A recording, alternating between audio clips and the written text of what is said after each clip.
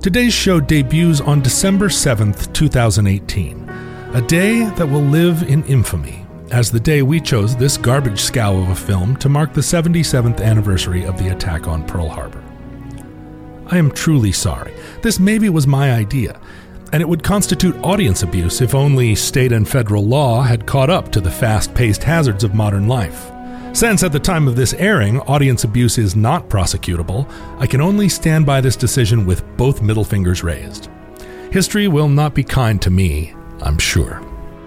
It is also well beneath my dignity to walk anyone through the day the Germans bombed Pearl Harbor, but suffice to say, this movie sets itself within the context of Melrose Place and is an offense to the senses. It is no spoiler alert to say that not even Adam could find much to redeem it.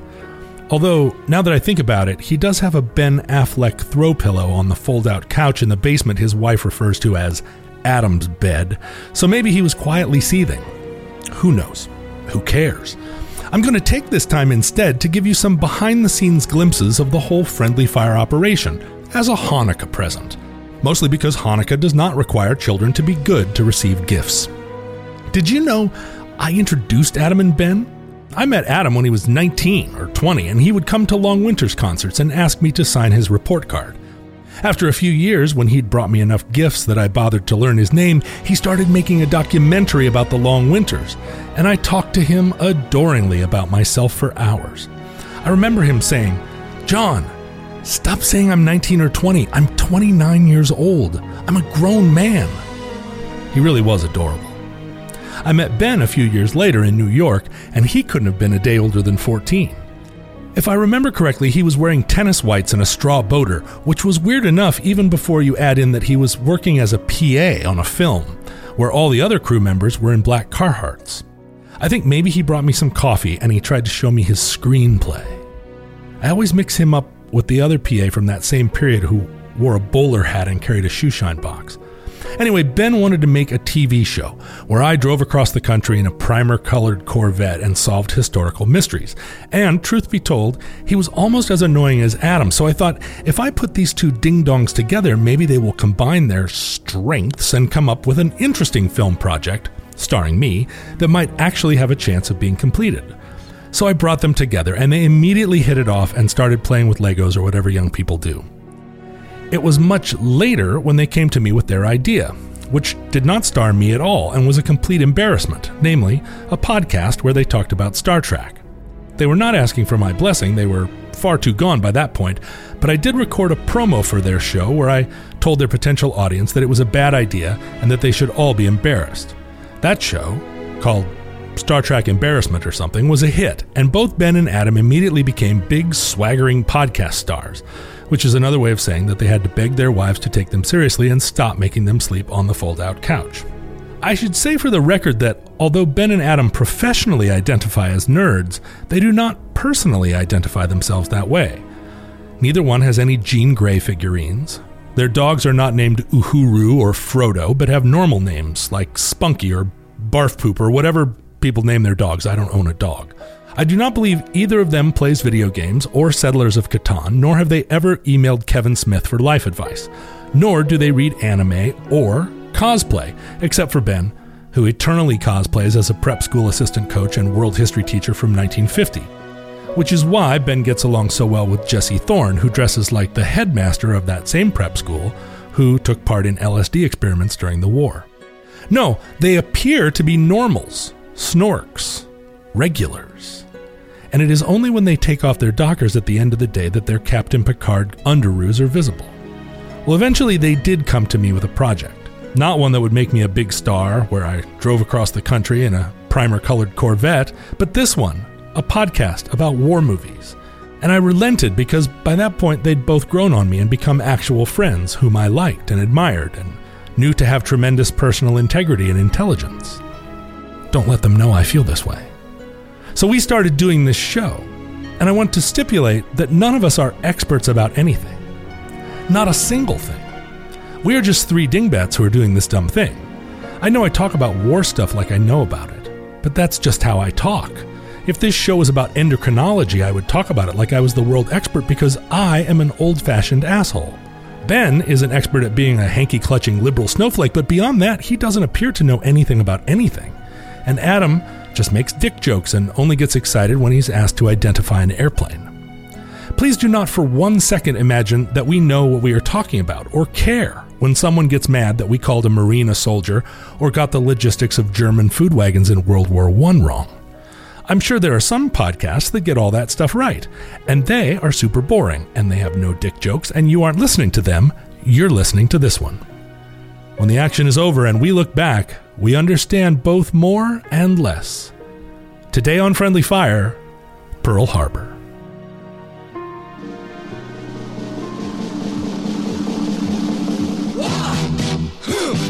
Yeah. What is it good for? Absolutely nothing. Yeah. What is it good for? Absolutely nothing. Say it again, y'all. Welcome to Friendly Fire, the war movie podcast that's bullshit, but it's very, very good bullshit. I'm Ben Harrison. I'm Adam Pranica. This movie we watched is also bullshit, but I don't think it's very good bullshit. John, this was your idea. Why did we do this? Well, let me explain. Explain yourself, young man. This movie is called Pearl Harbor, and it is about a day which will live in infamy. Yeah, this day specifically, right? Yesterday when we watched this movie. December 7th, 2018. When this movie came out in the year, 2000? 2001. 2001. I remember seeing the previews in the theaters.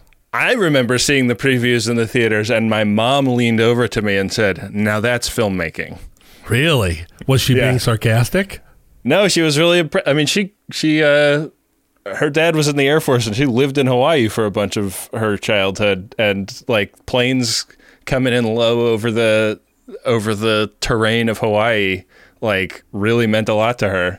I remember that shot in particular, the one where the Zeros are coming through that low verdant valley as they come around the backside and on their way to Pearl.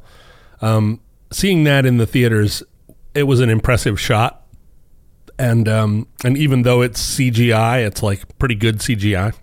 But then the violin started to swell, and for whatever reason, the guy from Good Will Hunting was on the screen all this time, and I was like, this is not a movie that I want to see.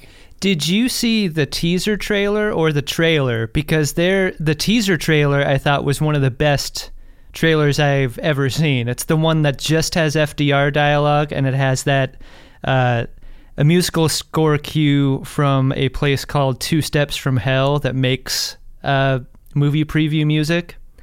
And it was, few people have seen it because it was the teaser was out for only a short time, but it was awesome. I did not see that. And it was just like vignettes, like fade in, fade out of a bunch of these scenes, and yeah, I think that's chilling. what I saw. Yeah, I don't think that Ben Affleck was in what I saw. No, I saw the one that gave you a true picture of the film. And oh no, they gave too much away. This was a time when I was going to see movies all the time. I was writing film reviews for The Stranger periodically, and Sean Nelson, who was the film reviewer for The Stranger, or the film critic for The Stranger, and I were in a band together. So we would go to movies all the time because Sean had to see every movie that was out. But we both agreed not to go see this because it seemed like, I mean, it didn't seem like, it clearly was a steaming pile. And Sean didn't want to see it as a movie, and I did not want to see it as a World War II person. And Sean actually wrote a review for The Stranger, a fairly long review of the film, without having seen it. He said, "I did not see this movie, but let me give you an in-depth review of it." And he reviewed it, I'd say, pretty well. I attempted that in a college class one time when I was asked to stand up and speak about something. Did not go over well. Well, he was a professional film reviewer, so but you could, that's the thing, you could tell from the preview everything that was going to happen in this movie. It was going to be set during Pearl Harbor, but it was going to be a a romantic story about some people who accrue to themselves a bunch of historic accolades, a bunch of, laurel wreaths, because they're stealing valor from everyone around them. And it's a 3-hour movie that somehow also condenses.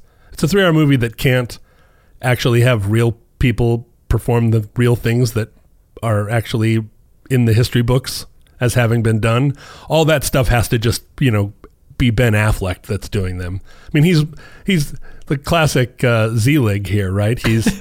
He manages to hit every high point of the first year of World War II. Can classic Zelig be Ben's call sign for this episode? The littlest Zelig. Yeah. So I did not see it, but I always felt. Oh, not only did I not see it, but the movie Pearl Harbor was always the reference that I made when I was talking about an epically bad movie. I never saw Waterworld either, but I wouldn't use Waterworld as an example. I always used Pearl Harbor. But I felt bad because I'd never seen it, and now we were doing a war movie podcast, and I said, dudes, let's just do this together.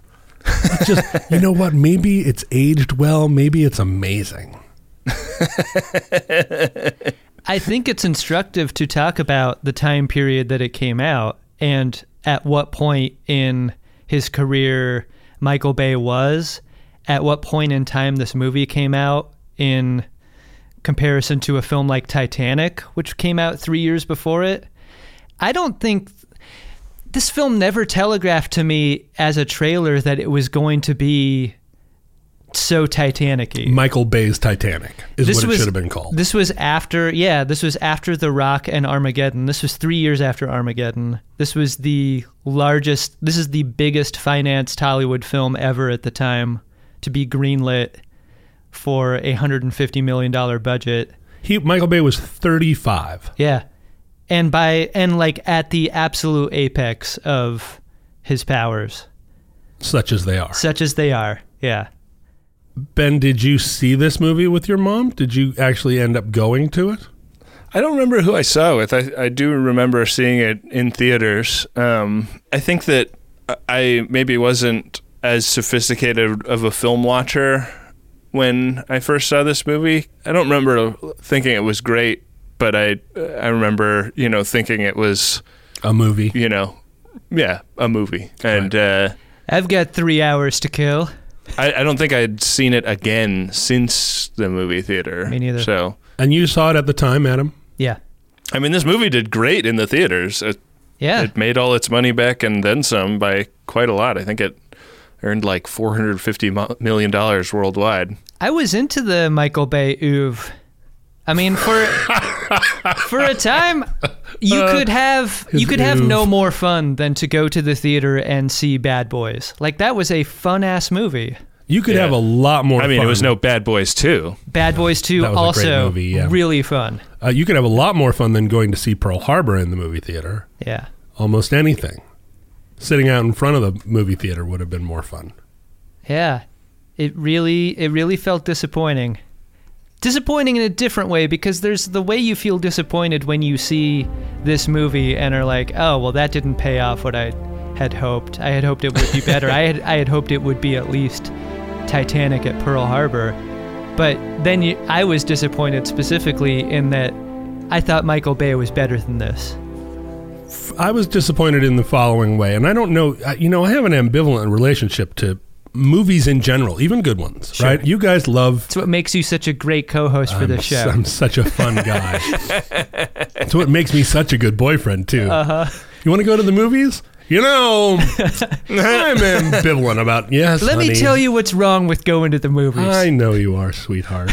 Well, actually... Here's your glass of milk, half a glass of milk so you don't spill.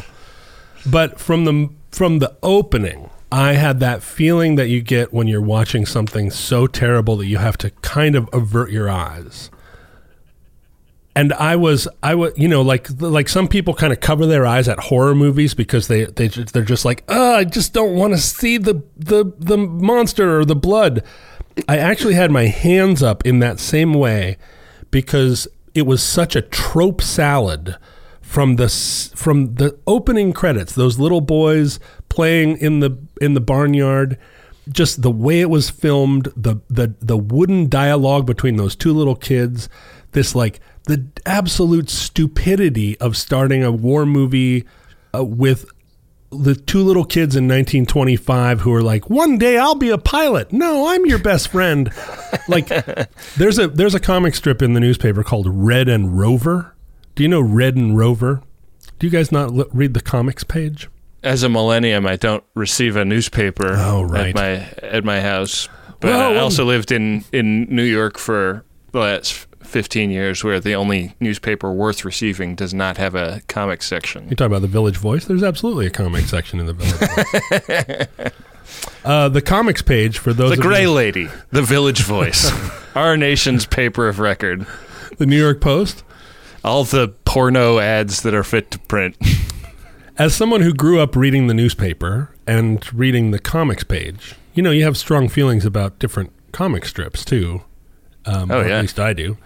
I was always a Calvin and Hobbesman. Oh, sure, of course. My daughter is now trying to learn Calvin and Hobbes, but the references are fairly sophisticated. Our pod daddy Jesse Thorne has recently introduced his daughter to Calvin and Hobbes.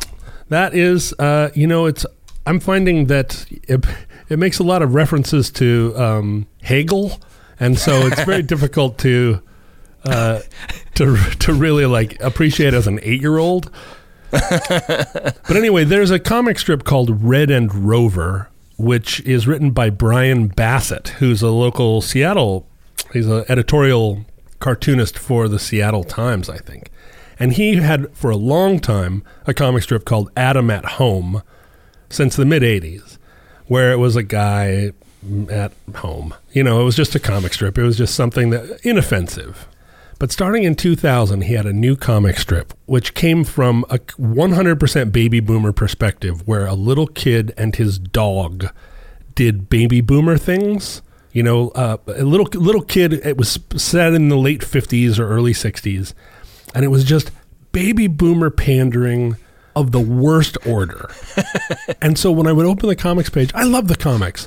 I would have to shield my eyes from Red and Rover.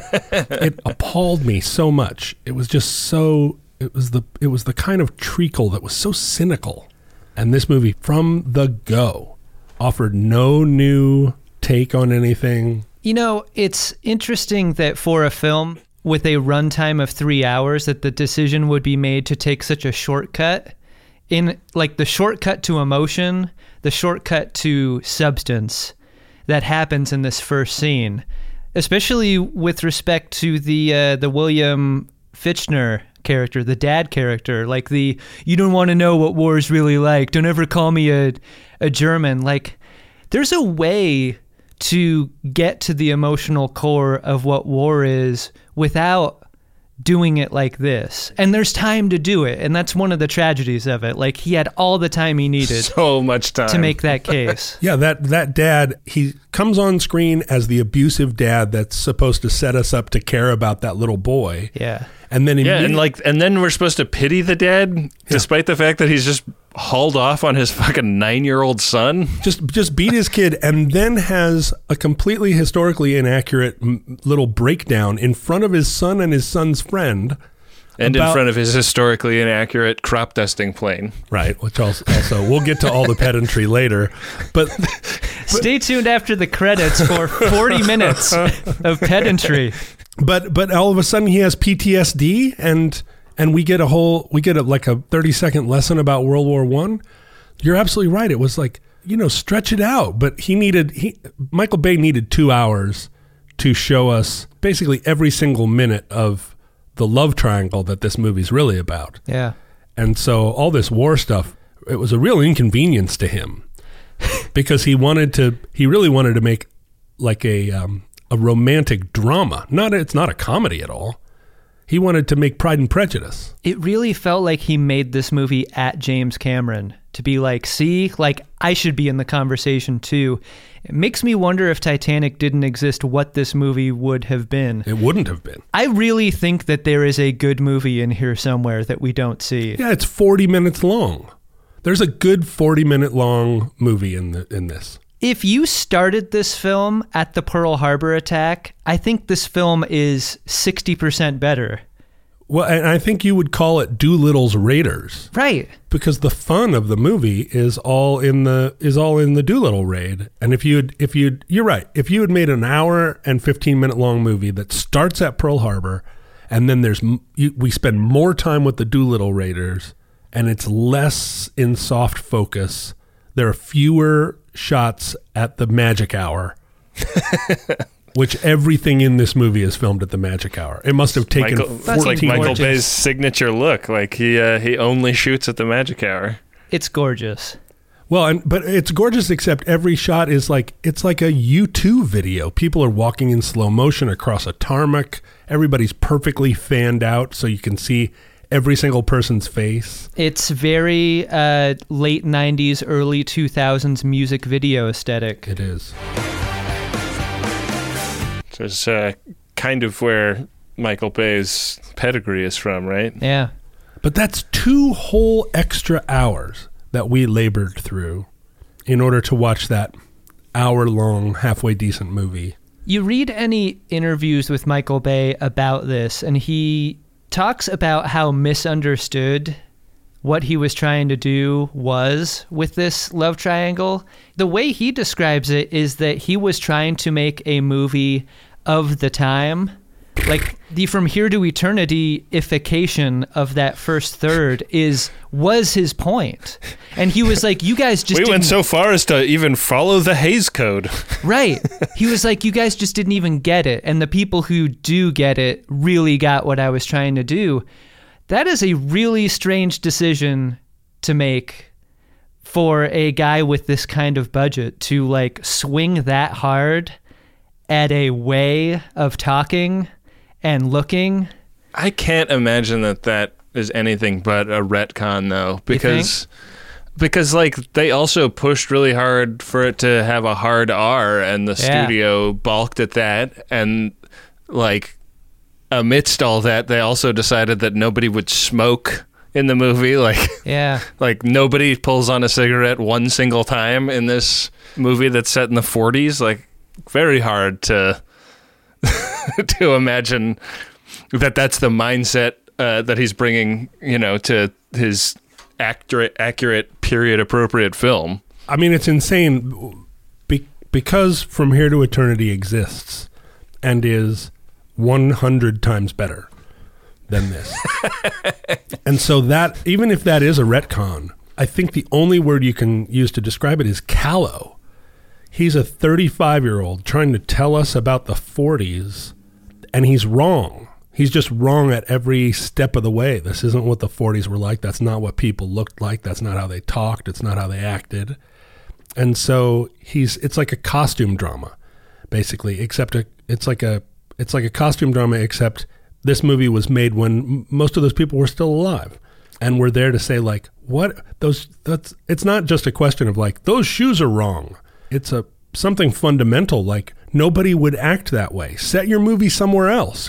Take your dumb, callow film and put it somewhere where it belongs, which is, I don't know where this movie belongs. I mean, frankly, it belongs in a Christian church somewhere, because it's not a movie about Pearl Harbor. It's not a movie about World War II.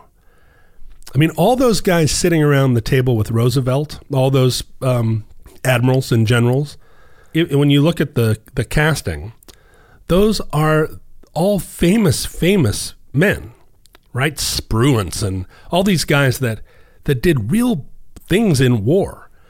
They're never introduced. We have no idea who they are. They're just a bunch of old white guys sitting around a table, and they all are just there to listen to Roosevelt lecture them or whatever. And it's like, I thought it was pretty cool that they got Jiminy Glick to play Roosevelt, though.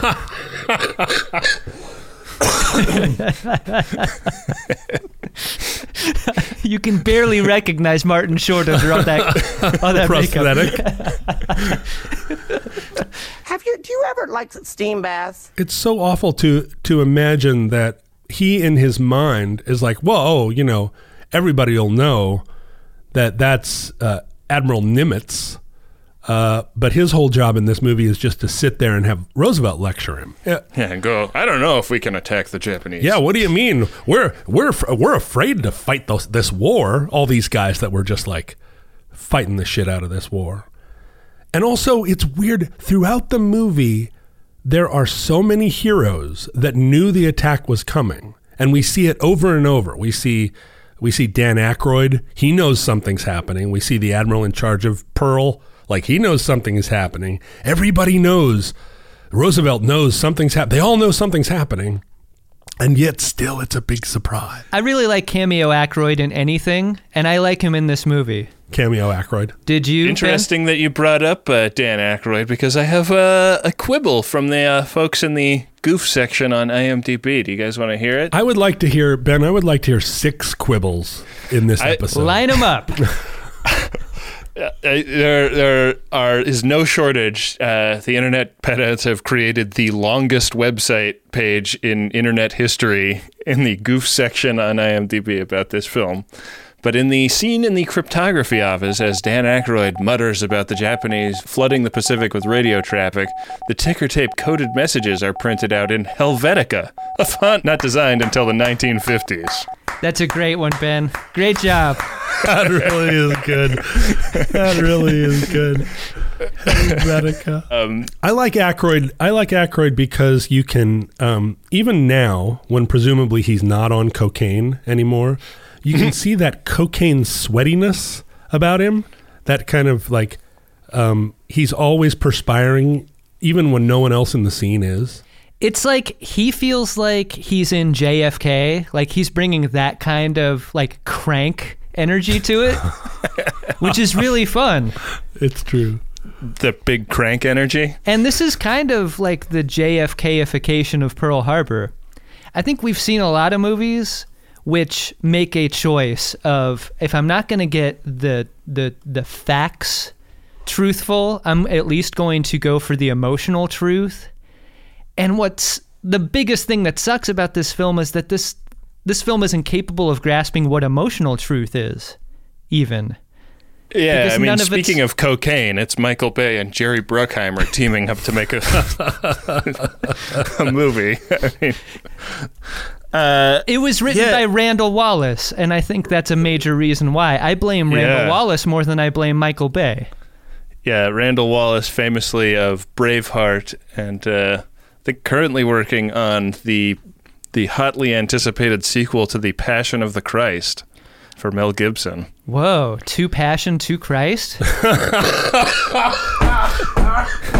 I'm going to die of a heart attack. I believe it is literally called The Passion of the Christ, Resurrection. Unbelievable. This time, he means war. If you thought what he did to the money changers was bad, cut to him just emptying like round after round of belt-fed ammo.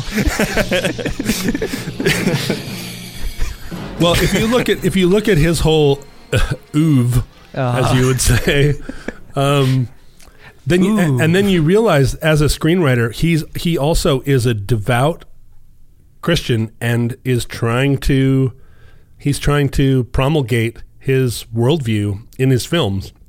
And you stack them up all next to each other, and it becomes 100% obvious. Like, it's not. Yeah. The movies have no sex in them, or if there is, it's incredibly chaste. Like, this is a movie that is, in a From Here to Eternity sense, all about sex, right?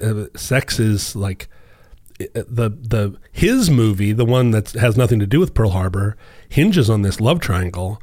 And yet we never see any, I mean, the sexiest thing in this movie is when she answers the door in that chemise. Nobody even makes out in the waves. They don't make out in the waves. From Here to Eternity had a lot of sex, you know, sexual energy, sexual tension, the implication, and this is Hays Code movie, the implication of lots of crazy, sweaty, angry sex. And this movie, it's like, are these people capable of having sex? Like, I don't believe that anyone in this movie has genitalia. Yeah. And that's insane to make a 2-hour long sex movie where, I mean, let me put this to you guys. Did she ever have sex with Ben Affleck? I don't think so. They started to go into the hotel. Mm-hmm. This is after they'd been dating for weeks, months? He turns around in the lobby and he's like, I don't want to do this. It's not right.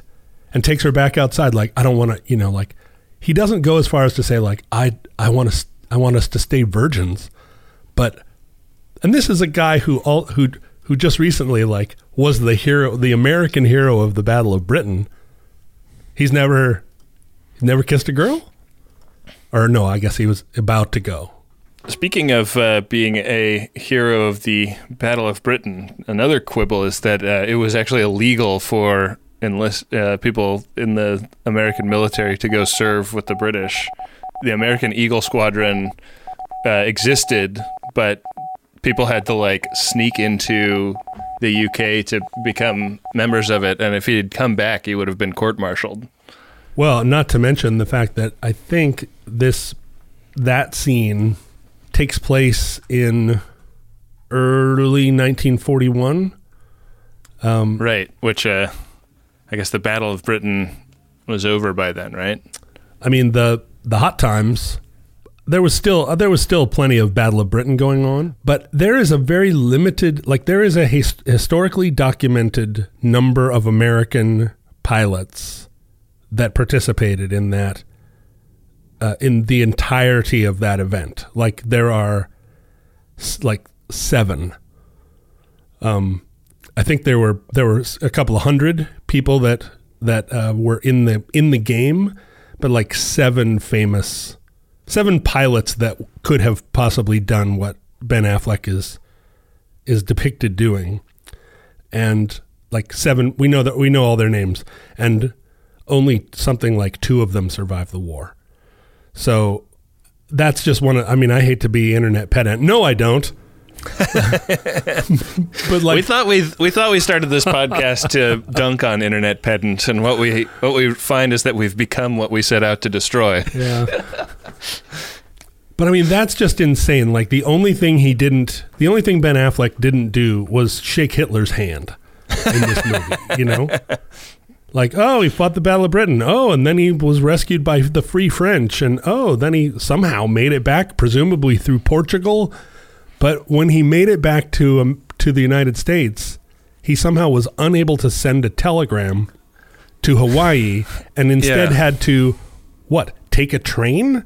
Or even fly a plane all the way across the United States? You can't take a train from the mainland United States to Hawaii, John. Even I know that. That's true. What about a floating Japanese train? Bombed out all the tracks by that point.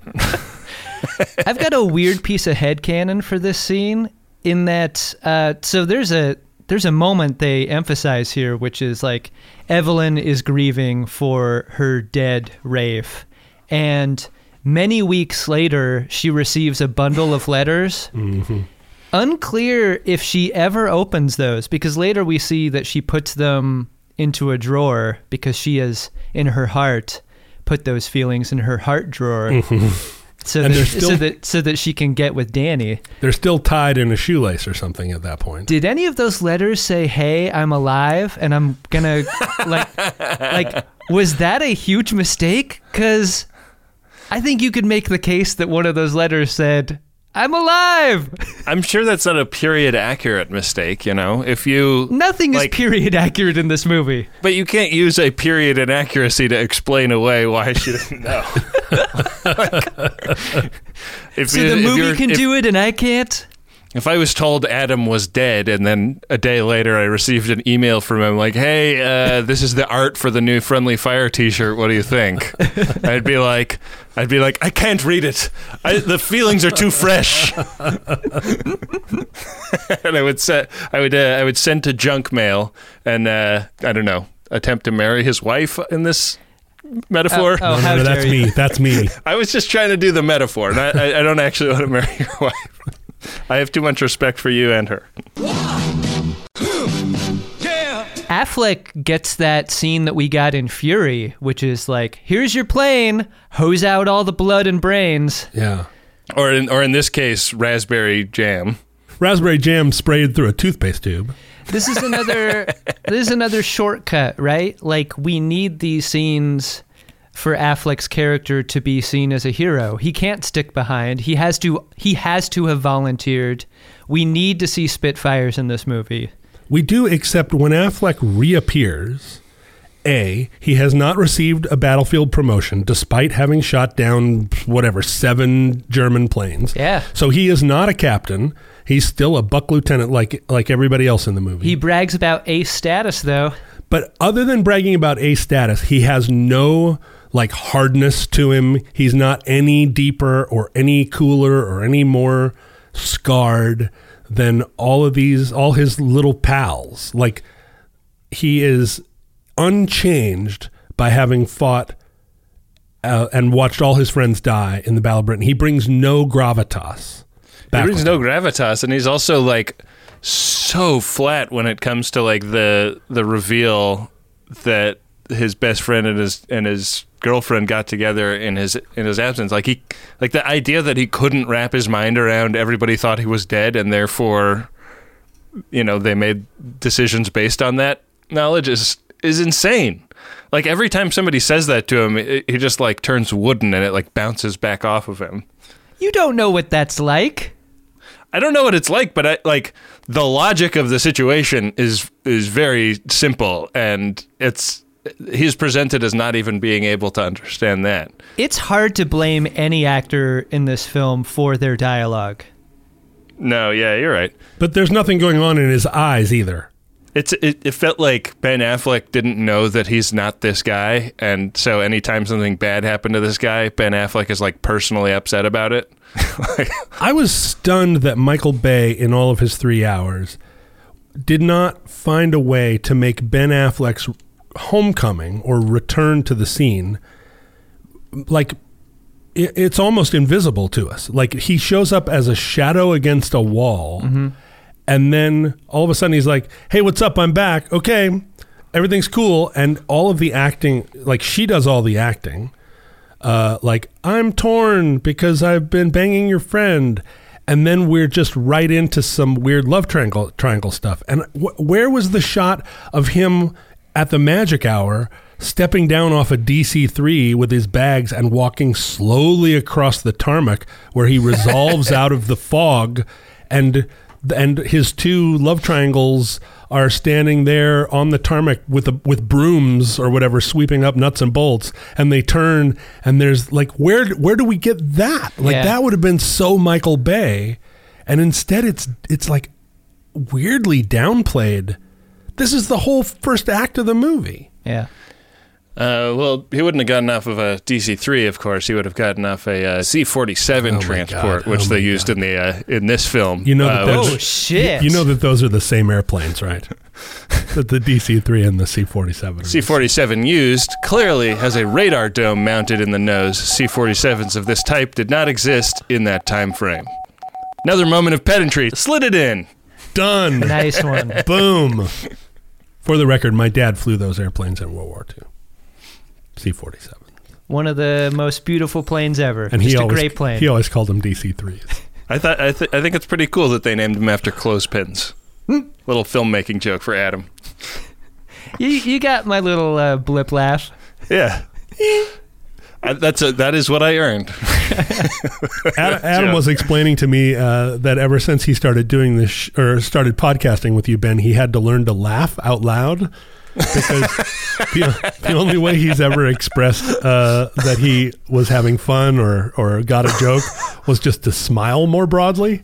Yeah. And I realized it's true. Adam's a big smiler, but smiling does not work in podcasting. No, it really doesn't. It's an visual audio medium. Yeah. So he's had to develop all these laugh ticks like and that one he just did.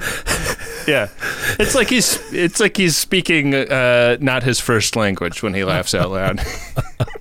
You guys are fucking assholes. A good friend of mine texted me after this is going to come out way into the future, but the last couple episodes that come out have not been good Adam episodes, and I think we both know that. He's like, wow, they are really hammering you on this show lately. How do you feel about that? I'm like, that's great. It's setting up my redemption story for later. That's right. I haven't stepped off the DC-3 yet. Did you respond by going like this?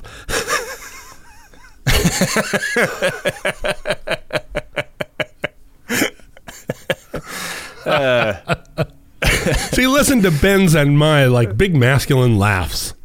Oh yeah, big masculine laugh. Pride of the Pacific.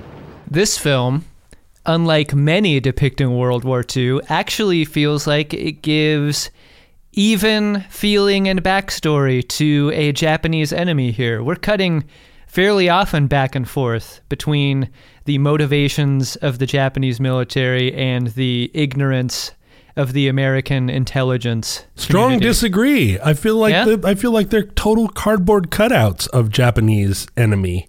Their entire motivation is the Americans have cut off our oil supply. That's the last we ever hear of it. And then the rest of the time they're standing in front of like weird models plotting. It's just all they're doing is planning. And no one smiles, no one twinkles. I'm not making the case for the accuracy or the substance of it. I'm making the case for They are present. there being some balance between the depiction. I thought it was respectful.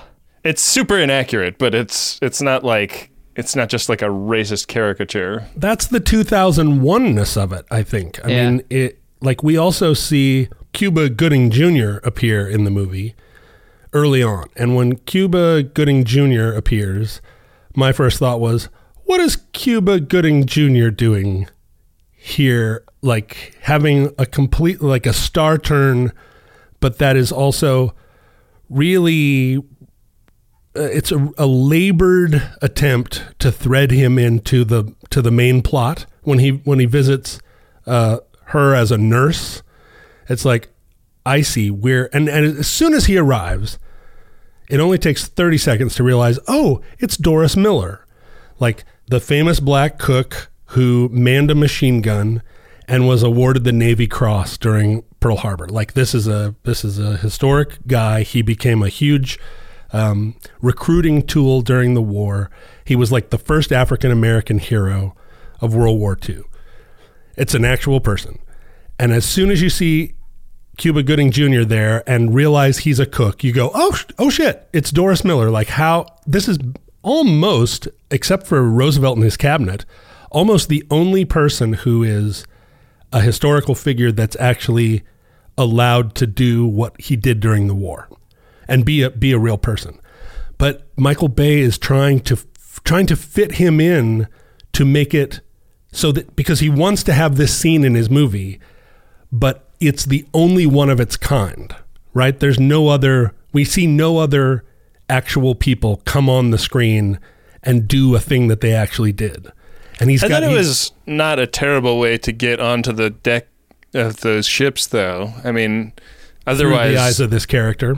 Right, like otherwise the entire attack comes from the perspective of guys who are like sleeping one off in the back of a convertible on the beach, and then they wake up and discover Pearl Harbor is happening. Again, total from here to eternity moment. But that, right. I think that is a total failure of the movie, I think. Like the first time we ever see a sailor is when the ships start getting, like there's that scene right before the bombers where we pan through under the deck of the Arizona and we see all the sailors in their bunks. That is like vintage Bruckheimer, though. Like anytime there's a car chase, you always have to cut to the lady pushing the pram across the street. Yep. That's like 10 cuts away from getting run through by the cars, but we're establishing that the wheelchair basketball team is out and about, you know. But I just got to move this plate glass window back and forth across the street. I don't know what I'm doing here. Hey, listen, it's just a coincidence that everybody showed up to the farmer's market to sell melons today, but that's what we're all selling. I'm just carrying 15 cherry pies up this staircase. He is the master of this. Yeah. Like, you could almost call that the Michael Bay shot more than the rising, rotating dolly around your main character. Like that's so perfect. It's so Bay. Bay got me like. Yeah, Bay got me like this exploded pane of glass. I really liked the Dory Miller character, and I thought that Of all of the terrible lines of dialogue in this film, when he finds his captain and shoves the rag in his gut wound and tells him, like, everyone is where they need to be, you trained us well. Like, I didn't feel much throughout the film, but, like, I really felt something in that scene. And I think that is a fucking testament to his ability to deliver a pretty saccharine line of dialogue in a moment where it was needed. Like, I really felt something in that scene, and it goes by very fast, but I thought he was good, and he was good in that moment especially. I felt something in that scene too, and it was vomit rising up in the back of my throat. It was so awful. He's just like, "Oh, Captain, my Captain," and the violins, and you're like, no. You reject. I reject this. I reject it. I rejected that attempt to pull on our heartstrings pull on our heartstrings in a different way, where there's nothing else like it in the movie. There's no setup for it. I mean, we see 5 seconds of those two interacting like 1 minute before, and it's meant to set up an entire relationship that we should care about. And then we get this, like, there are bombs dropping on the deck, but he has time to kneel down and pet his captain's hair and say, even though in our relationship in 1941, I would not have been allowed to touch you at all, I'm going to, we're going to have this caring moment. And then back to the big explosions. I agree with you on one part of your argument, which is the musical score to this film is one of the things that kneecaps the film along with the dialogue. Like, Hans Zimmer is a fucking titan, and he does great scores in this era and even now. And I love his work. I think it's terrible in this movie. And I think it takes you, along with the dialogue, out of connecting at all with these characters. It's too present. From moment one, the use of the score in this movie is, I think, in the Nuremberg trials of Michael Bay. That is, state's evidence number one that he should be in prison. Yeah. He should be in film prison. And he should be making Happy Gilmore movies, because it is like so bad. Not era appropriate, it's Braveheart music. Yeah, another element that really undercuts that claim that we're trying to make the movie of that time. Right. Here in our time. Right. We hear one scene where there's jazz music playing, and it's, and it's filmed like a music video. Yeah, and then the rest that dolly through the legs being flipped up. Yeah, exactly. It's so great. It's some scene right out of Peggy Sue Got Married. Yeah. And then the rest of the time, it's this like treacle strings. A lot of interesting casting in this film. Michael Shannon was a guy that I was surprised to see. I did not remember him being in this film. He has a fun part. Did you like the Michael Shannon, Ben? I liked Michael Shannon. I didn't really have any problems with the casting generally. I mean, I liked seeing I liked seeing all these people. I just felt like, you don't take advantage of having an Alec Baldwin or a Michael Shannon in your film by giving them dialogue this shitty. And It's a shame. Like if you're an actor considering projects and you see the list of people that have already signed on to this movie, you're going to be like, fuck yes. Like, where do I sign? Yeah, that's right. Dan Aykroyd's in this movie. I'm in. But then when you, when you receive your sides, you got to be a little bit, I don't know. Michael Shannon tells a really funny story about his audition for this film, in that they just had him improv. Like, there wasn't really a script. You can tell. At the moment that he was there, and they were like, hey, just run some lines. Tell me how you would act in this kind of scene. And he did it. and they hired him, and he was like, when he finally did get the script, he was like, oh no. These are my lines? Yeah. I mean, his character is named Goose, but they could have just as easily named him Booger. Yeah. He's just like, brr. I mean, Tom Sizemore is in this movie, and he appears to be acting in a completely different movie, which is an actual World War II movie. That's a Tom Sizemore thing, though. It really is.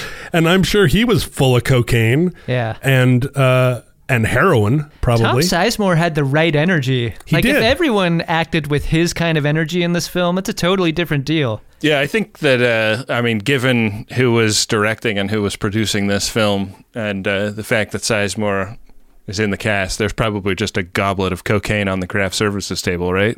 But I object, well, pretty much to everything you say, Adam, but in this particular instance... Can you be more specific, please? I object to the idea that the casting is good. Nobody looks like they're from World War II. They all look like they're from Melrose Place. Everybody's too coiffed, too skinny. Nobody's smoking. That guy that plays Nimitz, like, I can only picture wearing like a guayabera and flip-flops.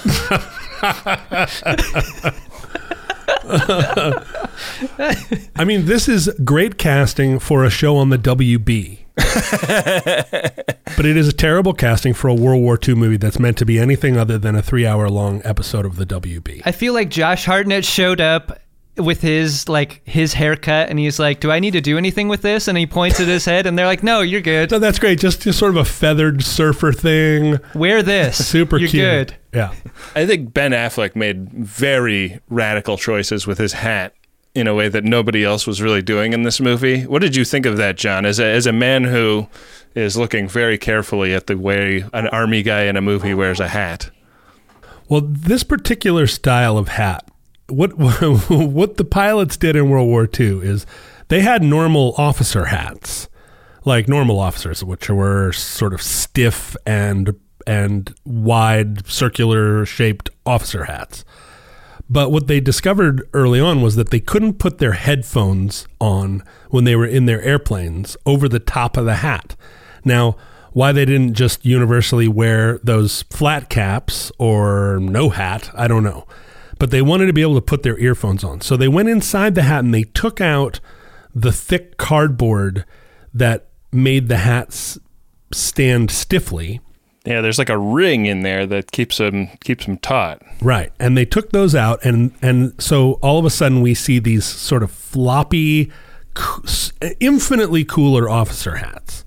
And one thing I've always wondered is why Ralph Lauren has never, in all of his weird militaria, all the fashion people of the 90s and 2000s who were co-opting like military outfits, never just made one of those kind of, we see so many Irish newsboy caps, but we never see a cool World War II pilot hat as a modern affectation. I think I would wear one. I mean, if it had the Ralph Lauren logo or maybe like Hermes. You hear that, Ralph? You sold one.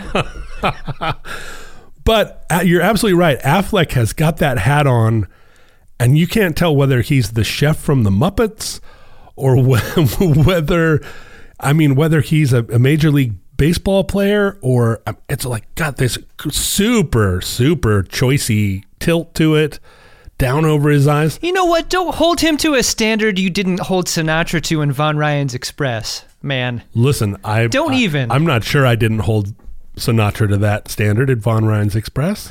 I'm going to defend Affleck in this movie. I'm going to defend all these actors in this movie. This is not their fault. Adam, you are going to die on the hill of Pearl Harbor? No, I'm not dying on the hill of the film. I'm defending the actors here.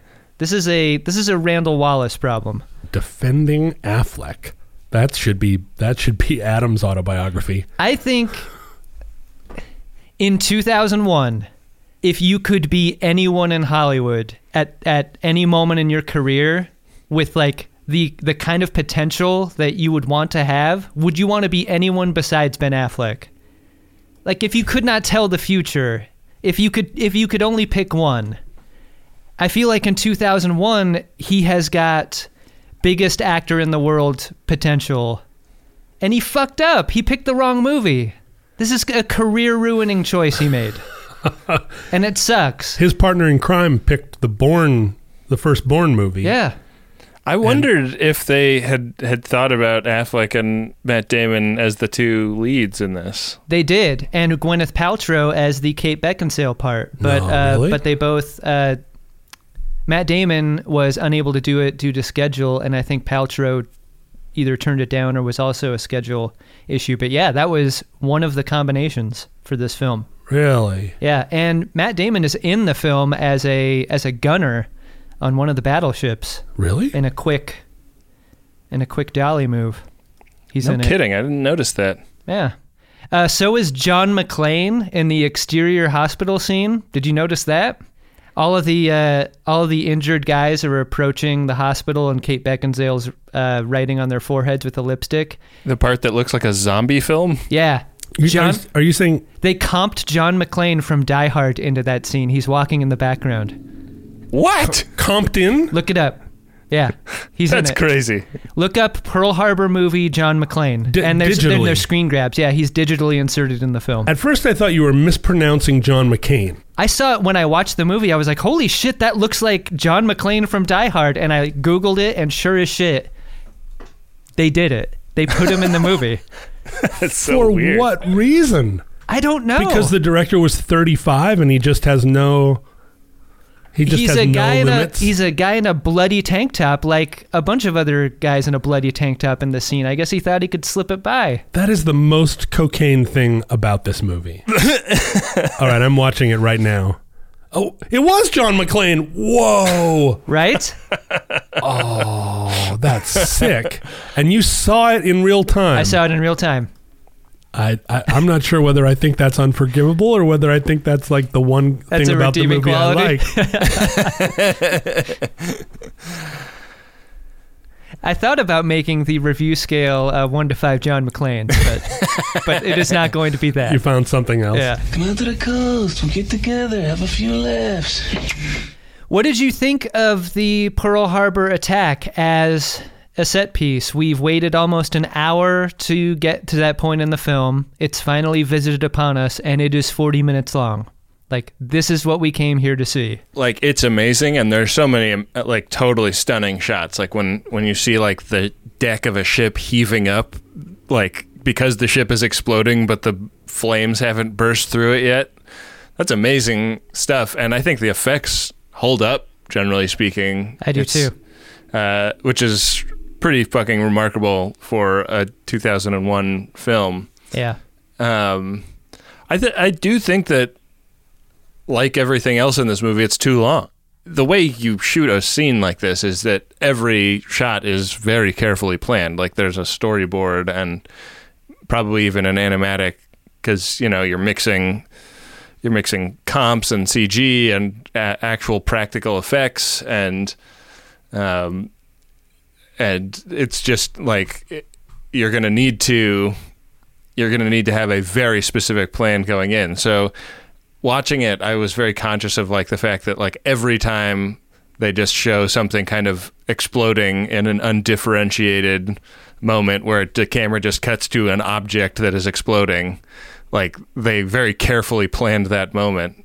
And I was like, all right, I think we get the point, at the 20-minute mark, I feel like we get the point. Saying anything beyond that, other than just kind of exalting in their skills, as technical filmmakers and being able to do it.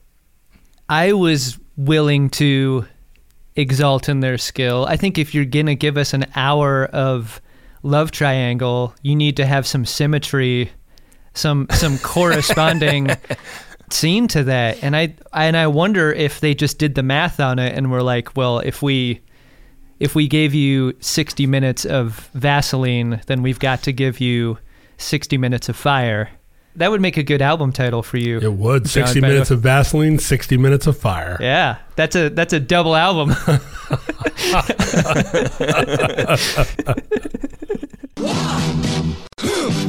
Yeah. I wanted to read you guys Roger Ebert's quote about this film because I thought it was so great. He said, Pearl Harbor is a 2-hour movie squeezed into 3 hours about how on December 7th, 1941, the Japanese staged a surprise attack on an American love triangle. God, I miss him. So good.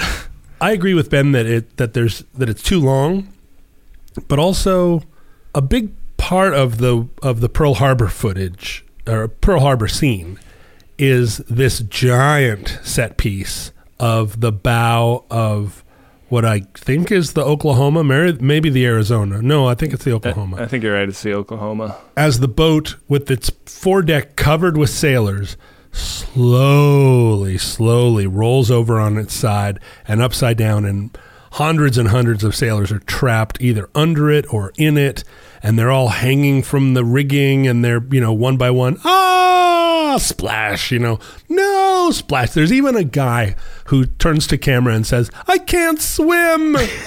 Like, he's in the U.S. Navy. Like, one of the things they do is teach everybody how to swim. But that was the most, direct sort of, this is Michael Bay's Titanic. It's almost shot for shot a, poor duplication of that extended sequence, the sinking of the Titanic sequence, where we get people falling. There's that crazy scene where a couple of guys are blown, because he also has the advantage of having explosions in the scene. A couple of guys are blown, they fly through the air, and they actually hit part of the superstructure of the boat. And you're like, wow, that was gratuitous. I mean, that was really just, look what we can do. Yeah. But more than anything, this moment in history, the bombing of Pearl Harbor, has been played and replayed in films. Like Tora does all of this way better. And there's historic footage of it too that we have to go on. And a lot of movies will actually just put those shots in the movie. And so it's like this movie is not afraid of having archival footage in it. Oh, is there archival footage in this? Yeah, they do a little bit of that. And there's the newsreel guy that's running around with them during the Pearl Harbor scene. He's got his little Bolex or whatever camera that is. He's shooting the Zeros coming in overhead. Shooting a bunch of shots that no one ever shot, that aren't part of the story of Pearl Harbor. He's just like, and then he gets killed, and the camera is just filming his dead-eyed face until the battery runs out. Yeah, or until the key where he wound it is. But as a payoff, the war scenes, there's just not anything new added to the filmic record of people trying to give us some sense of what happened on December 7th, right? Like, why are you making this movie? Why do you reshoot the bombing of Pearl Harbor? You're trying to add something. You're trying to give us some glimpse of what happened there, what happened to the sailors, what took place. Why would you build all those sets? Why would you blow up all those men unless you were trying to take us somewhere and tell us something new about it? Because there's if you want to watch the bombing of Pearl Harbor, you have 100 choices. And so to watch it all go down and just see it as here's my, not even my take on it. Here's just my chance, or this is my turn to reenact this big dramatic event. Somewhere it's dead inside its heart. You don't come out of it with anything other than that because the movie's called Pearl Harbor, because he chose to set it there, he's got to give us this, and he's excited to give us this. That argument about the choices he's making is so interesting because, this is a film that depicts those Japanese planes strafing sailors in the water, which didn't happen. Well, which depicts the fighters attacking hospitals, which didn't happen, but will not go so far as to use a racial slur against the Japanese ever. The worst thing that we hear out of an American GI's mouth is Jap sucker. Yeah. Well, and also the Zeros are incredibly accurate when they are ground strafing. Every time there are 50 people running across some open ground, 40 of them are killed with hyper accurate machine gun fire. And yet when Ben Affleck and his pal take to the skies, suddenly the Zeros are incapable of landing a single bullet on those P-40 Tomahawks. Like, no, I mean, there are 5 of them behind Ben Affleck, all just not a bullet lands because somehow he can fly between the bullets. Yeah. And those two, Affleck and his partner, what's the guy's name? Josh Hartnett? No, the other guy. Rafe and Danny. Danny. The two of them up in those planes, those are actually, were 2 guys that did exactly what they did. Flew out to a base that was out on the other side of the island, got 2 planes in the air and actually shot down some Zeros, quite a few that day. That is a fun movie. Like those 2 guys. Just that story. Like without all the periphery, without the love triangle, like you could sell that movie. Yeah. And they were in Hawaiian shirts. They jumped in their convertible and drove like hell across the island and got in these planes, and they didn't have enough bullets, and they just got up there and fought. And their names were Ken Taylor and George Welch, these 2 guys. And they're, again, like 2 actual people. Now, for the purposes of this movie, we had to let Affleck get that. And it's not that that's offensive. It's just like, as you've said repeatedly, it's a 3-hour movie. And yet, except for the 4 guys that we know by name, we don't know anybody. People are getting killed right and left, and it's just like, meh. The nurses are all running around screaming. Can you explain, and this is a question for you guys, can you explain why all the scenes in the hospital during the battle are filmed in that? I mean, there's literally Vaseline on the lens. It's to get a PG-13 rating instead of an R. What? Because of the blood? Yeah. No. Michael Bay wanted a hard R. Like, he was intending for this to be an R-rated film. With blood splurting all over. Yeah. And because it's a Disney-produced film, they that objected. Was their choice. Yeah. They put tape over the sides of the shot it like a zombie film. Yeah. Oh. Yeah, I wondered if they were like tilt shifting the lens or something, because like they can only ever focus on something that isn't bleeding. And, it almost looked like an anamorphic lens mounted vertically, Ben, because all of the streaks are vertical. Yeah. Yeah, tilt shifting is what it felt like, but with actual smear on the lens. Yeah. And not like blood smear or splatter, but just like, this is all a dream, is what it looks like. Right. And I think that undercuts the impact of it. Also, like the fact that like when the horde of injured sailors shows up, they've been smeared with like tar or oil or something. Like they're not bloody. They're just like covered in black grease. Well, and they stagger like zombies. They really do. With the lens treatment as it is, they come out like, brains. Yeah. It's not a good look. Grab Jennifer Garner and bite her, and then slowly she turns. I that was before I knew Bruce Willis was in the movie. Right. It's risky, but it's bold. I want to dunk on this movie even harder than we're doing. I feel like I'm standing in the key, taking the charge, like every time. I mean, I don't want to dunk on you, Adam, because I don't think you liked this movie either. But this is the first time that Adam, you in particular, and I think, Ben, you've said it too, that sometimes you watch these movies in stages. Yeah, I watched this in 3 stages. I watched the first hour and just had to kind of like take a break, make myself some lunch, watch the second hour, paused it and took the dog for a walk and had a glass of water and then finished it off. It was not easy for me to sit through this. Is that second hour a pork chop hour? Yeah, I did eat a pork chop during the second hour. But usually I watch the movie all the way through start to finish. But this movie, I had to take 8 separate breaks. and they were 8 breaks, not because I wanted to go downstairs and get a piece of cake.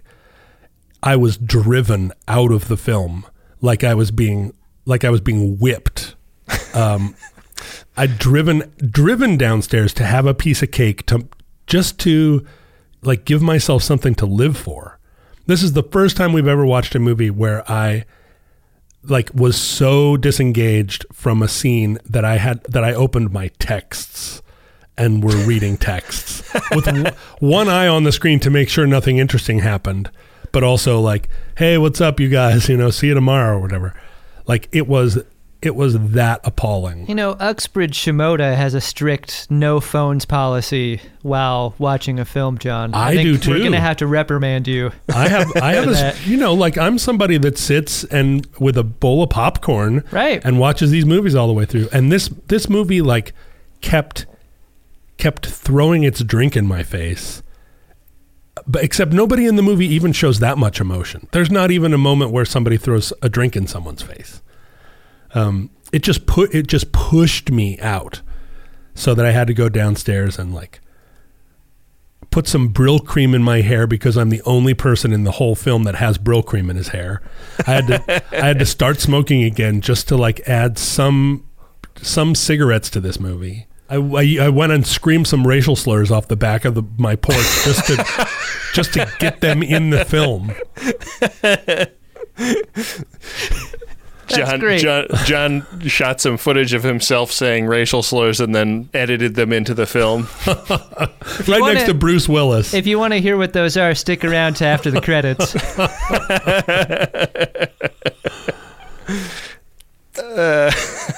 So this is the first time I not only couldn't make it all the way through a movie, but like languished. I mean, I rued it until I realized that by taking all those breaks, I had taken this 3-hour movie and made it 5 hours long. And then I was like, what are you doing? You're prolonging your agony. Yeah. Lazy people always work harder, as my mother always says. 3 boys do the work of 1/2 of a boy, as Dr. Horning used to say. One of the acts that could have been its own film is that Doolittle raid. And it's interesting that this film chose to depict that in montage almost. Like we get montage of the prep. That's really interesting stuff. That might have been my favorite part of the movie. And this is something that Michael Bay does a lot in his films. He does that like getting ready montage, that prep or training thing. And I think that's a pretty well done scene in this film, them trying to get those B-25s to take off on a short runway, the frustration of that, the losing of the weight in the planes. I wish they'd made more of that, because I'm sure that's all like, I mean, they talk about taking out the armor, but you know, taking stuff out of a plane usually means taking safety stuff out of a plane. They actually did put broomsticks in place of machine guns. That's historically true. Yeah, I wanted more of this, and instead they cut it down for time. Like, cool choice. Well, and what's crazy about that is that the Doolittle raid is so underrepresented in film. Yeah, we never get to see that adventure. That is really fun. It's that's fun a half to be an there. hour in this film, and it should be more, because that's a really interesting story. Yeah, that's the movie. And then the Doolittle Raiders, like against all odds, for the most part, made it to China, and most of them got out. Most of them made it out. Now, what they don't show in this movie at all is the Japanese were so furious that they executed reprisals against the Chinese.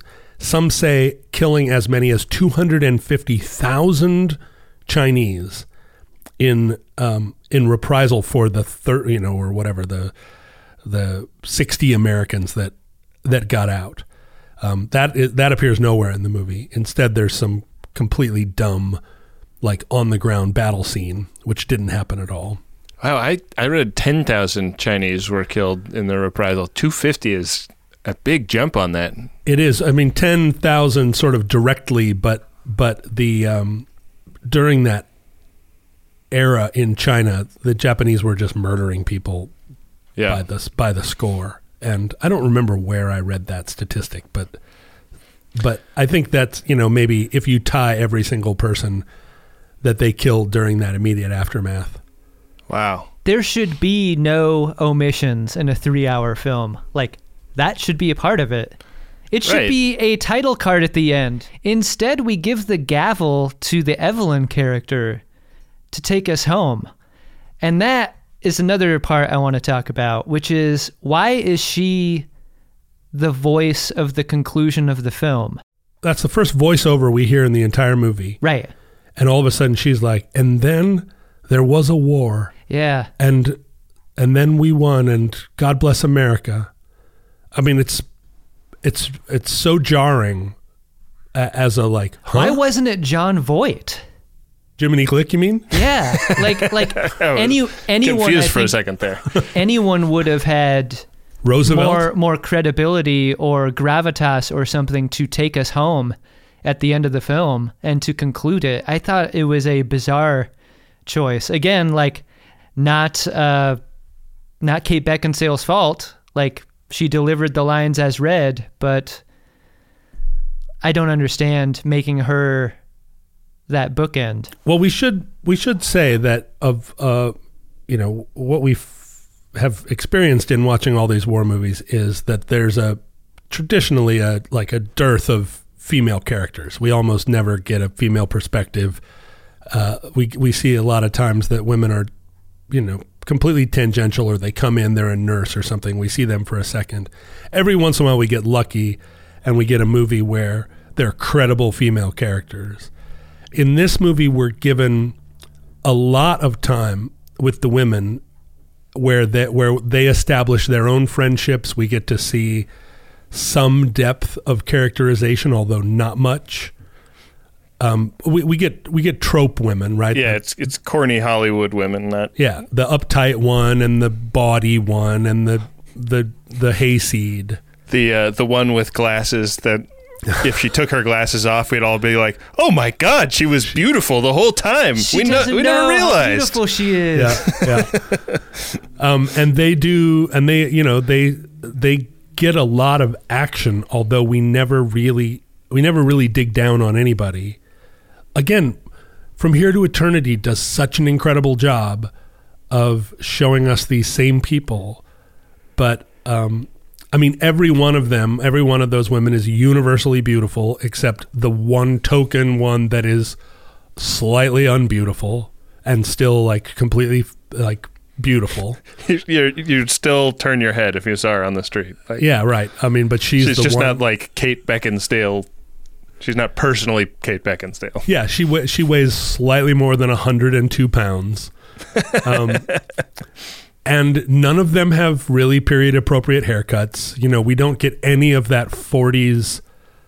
One of the great things about women in the 1940s is they dressed like so distinctively, so crazy with the big hair and the wide shoulders, and we don't get it. We don't get the gratification of any of that. They just have. Speaking of women in the 40s, I have another moment of pedantry for you guys. Oh, thank God.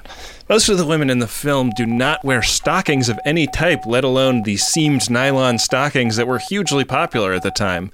Before the U.S. entered the war and nylon was rationed, virtually every woman wore nylon stockings. During the nylon rationing, some women actually painted seams on their legs to simulate stockings. After the war ended, they went back on sale. There were numerous reports of women rioting in department stores to get a pair of nylons. We see one scene where, in the absence of a tourniquet, one of the characters pulls her nylons off and is like, here you go, doctor. But you're absolutely right. At no other point do we see, nylons were so fetishized. I think in the parachute makeout, when Kate Beckinsale's on her back and they like pan luridly up her body, I feel like you see stockings and like the like little garter clips. Oh, do you feel like that, or do you know that for sure because you rewound it and watched that scene 16 times? I feel like I recall seeing that. If you would like me to elongate the statement. Is that what you're going to elongate? Yeah. The statement? That scene with the parachutes was super beautiful. Yeah. Extremely romantic. Completely belongs in a different film somehow. That was something I'm sure someone came up with, and they were like, "Oh, that's wonderful. Let's put it in this movie." It has nothing to do with this movie, and we don't even really get anything. They don't do anything beautiful in there, but it made me want to find a warehouse, fill it full of parachutes, and then like happen to take a date there. Oh, look. Well, for all of the movies we've seen where there's like shimmering curtains and people fucking amidst them, like the curtains are almost never believable. It's like, who has curtains like that? Suddenly, we've got the curtains, and they're established in a way that actually makes sense. And yet, too much, like too beautiful, too fast, too furious. Pearl Harbor, we have the curtains. Is that Ving Rhames? That's my Ving Rhames. It's as good as John's Christopher Walken. So if any of our listeners turned it off before the end, this Doolittle raid ends with the B-25s getting ditched in some rice paddies and Danny getting cut down in a hail of gunfire. While wearing an ox yoke. Yeah. Which is, again, like, pretty weird choice. Why did they run in there with that ox yoke?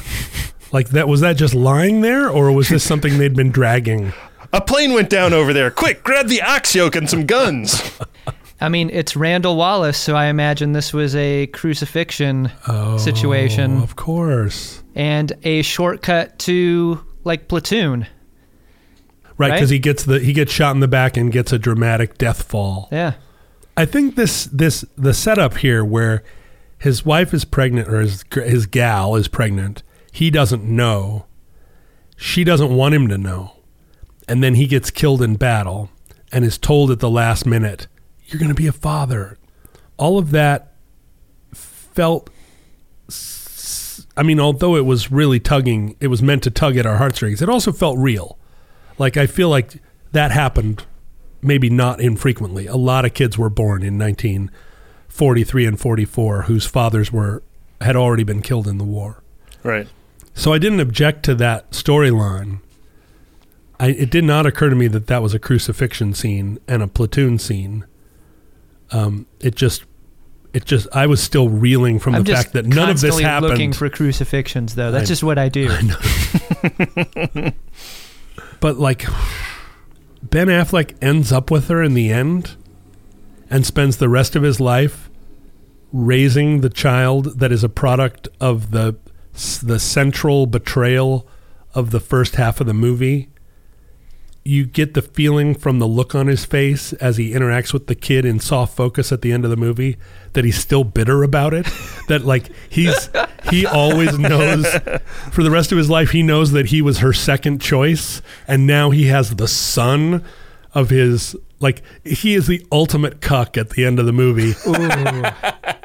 And you can just see it's like for the rest of his life. 'Cause there's no second child in that shot. It's not like he came back and they had a child together, somewhat repairing the damage. That's rough. Maybe there's something there, though. Like, if right-wing crazies want to call liberals cucks all the time, maybe they doth protest too much. Maybe Randall Wallace is like revealing some deeply seated psychological thing about himself. You're saying Randall Wallace is insecure about the fatherhood of his children? Yeah. Yeah. He's like, my son looks like the mailman. Get the ammo for that 50 cal! Get that 50 cal! Well, this movie is a dog.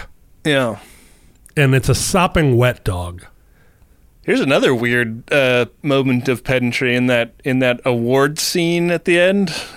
Dory Miller is getting a Navy Cross from somebody that is wearing commander rank outfit, but he was actually given that by Admiral Nimitz, historically. So, and they had a dad from the San Fernando Valley playing Nimitz in this movie. They could have just shot that scene with him. Shoot it with Nimitz. I have a subscription to San Fernando Valley Dad magazine. It's a nudist magazine, right? It keeps me current on the club meetings and such. I sort of wondered if they cast that guy just to make it believable that somebody would have to explain to Admiral Nimitz what naval intelligence does. Oh, is it the same guy? Yeah. I didn't know anything about Dory Miller before reading about him after seeing the film. And I was like, oh, wonder what he's up to. He died a couple years later. Yeah. He died in the war. Yeah. They put him back on a boat. Not only put him back on a boat, but as the cook. Like, didn't even give him a gun because it was a segregated Navy. Yeah. And he was put up for the Medal of Honor. They said, we can't give a Medal of Honor to a black guy. Then it was like, well, let's give him the Distinguished Service Cross. Well, let's give him the Navy Cross, like kind of third rung down. Man. But the two pilots that hopped in those P-40s got Distinguished Service Cross, and Sure. Ben Affleck gets one of those in the medal pinning ceremony. Yeah. And then Chewbacca gets a medal around his neck. Chewbacca never got a medal, John. Oh, Chewbacca didn't get a medal. That's right. So they're just as racist in Star Wars as they are. Well, They are in the Navy. Look, in Wookiee culture, Well, you don't want it to get tangled in your bandolier. well, that and also like it would mark him as an Uncle Tom. Jesus Christ. Yeah, I heard the Wookiees tied all of their medals on the bombs that they dropped on Coruscant in retribution for the invasion. That was pretty good. I mean, that's another example of like how the Doolittle raid was the best part of the movie. He actually did that. Tied medals that the Japanese had given American The friendship soldiers. medals, yeah. And we're like, tied them to the bombs. That's so good. Do you think that there was any evidence of that? No, it happened. No, I It was mean, actually- like when the Japanese were like sifting through the rubbles, did they find those medals, or wouldn't they have just been melted the instant the bomb went off? I don't know. It's funny. Can you imagine? There's a hole somewhere in Tokyo at 7 feet down where there's this friendship medal all banged up. I saw on the internet the other day a guy was building something with French oak, and in cutting one of his boards in half, he discovered that he had made a cross section on a bullet that had hit that tree during one of the world wars. Wow. And it's just like you could see like the trail where the bullet had entered the trunk of the tree. It's amazing Cool. to think that like, you know, like somebody might like dig something up someday and be like, what's this melted metal? So great. You know, there's a whole like subsection of the German civil, or the German, like, I guess what you would call like the guys that fix the sewers that are just bomb disposal people. There are enough bombs still buried in the ground in Germany that every time you go digging to replace a pipe or improve a roadway, you have to be very conscious of the fact that you might come upon a 5,000-pound bomb that hasn't detonated. Call before you dig, huh? Yeah, that's right. The French equivalent of like the National Geologic Survey does that. Oh, as come well. on, Ben. Give us that name in French. I don't know what it's called. Le Survey Géologique. Well, The it's not geologique because it was a division that was originally created in the French government to make really good maps for artillery, like so that you know like how tall hills are, so you can lob things over them. Anyways, What did you think of Alec Baldwin in this movie as Doolittle? I think Alec Baldwin was playing Jack Dorsey from 30 Rock throughout the movie. Oh. He's just Jack Dorseying right and left. And this is post... He's like, Rafe, we got to find you a girlfriend. a young Tina Fey is like improvising somewhere in Chicago and is like, just gonna put that in my back pocket. You know, 50 is 32 in women years. This is post Red October. So Alec Baldwin has lost that young shimmer that he had and has become this stolid 40-year-old who's giving these gravelly voiced line readings. He lost baby fat and then got it back. And got it back, right, in the form of something else, right? Yeah. He packed in some, where had been baby fat now was Crisco. But I think from this movie on, he just does the same job in every movie. But I totally believed Alec Baldwin as the character of Jimmy Doolittle in a film. Yeah. That was this film that we're talking about. The watchable movie somewhere inside the tauntaun of this, like somewhere inside the steaming tauntaun of this movie, there is, I don't know what, like a bag of gold. Shirt idea. You gotta cut open tauntaun, and inside is a pork chop. Yeah, inside there's some Hobbit gold. Friendly fire. Our shirt ideas get worse and worse. Yeah. Nobody's going to wear that. The Jimmy Doolittle, Alec Baldwin movie, I would be first in line for that movie. Yep. I would watch that. I mean, he couldn't make it now because he's 60. With Affleck and Hartnett in it also. Like, I would see it as cast. I think that'd be fun. Give me a 90-minute film on, like, with 30 minutes of it, that training scene, then the bombing, and then the ditch. That's a 3-act. We can make that movie. What is the movie that we would make now with those 3 actors? Affleck, Hartnett, and Baldwin in their present configurations. What is the movie? I mean, I guess it's just Glengarry Glen Ross, but Baldwin is now Gene the Machine. I think I would watch that. Al Pacino, makes a cameo. Yeah. Maybe Pacino in the Baldwin role? You see this watch? Get away from the coffee! Coffee!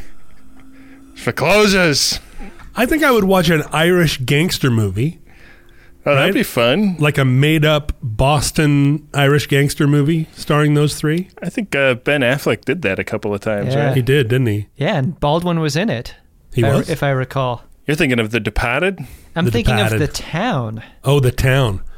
That was a good Right. movie. The Town, I feel like I liked in the theater, and then I watched it again on home video and found it to be terribly flat and not fun to watch. There's also that scene where they like break into the guy's apartment to beat him up, and they're playing some like really rugged rap song that they, I guess, didn't get the rights for home video, so that scene just doesn't have music in it. Oh. Oh, I thought you were going to say they put Dan Fogelberg in. Really ruined it. Longer than there have been fishes in the ocean. Well, just to reiterate, I don't want this movie. I apologize to everyone that listens to this show that felt like in order to be a completist, they had to watch this movie. But I'm conscious of there being someone out there who watched this movie and loved it and came into this pod afraid that we were going to not like it, or came into it. Did I just say pod? Oh my God, you guys have gotten to me. You've gotten to me with your dumb lexicon. Oh, blech, blech. That came to listen to our podcast and are I mean, like, oh. you spell podcast with a space in between the word pod and cast. So it's I not do. like it's not like there's that big a leap for it to just be pod. Podcasty. Ye oldie podcasty. The oldie podcasty. And to that person, I do not know what to say, except that I understand there is a style of watching movies that asks very little of the movie. And if you don't ask anything of the movie, if you take the movie as received, or like you sit and watch it passively. If you're looking for a collection of beautiful images of explosions and the occasional lady in a bikini having a smooch with a handsome gentleman, like, it's got that. Yeah, it does. There are a lot of very chaste, handsome smooches. I mean, everyone is so beautiful, and all the shots are so beautiful that just strictly from am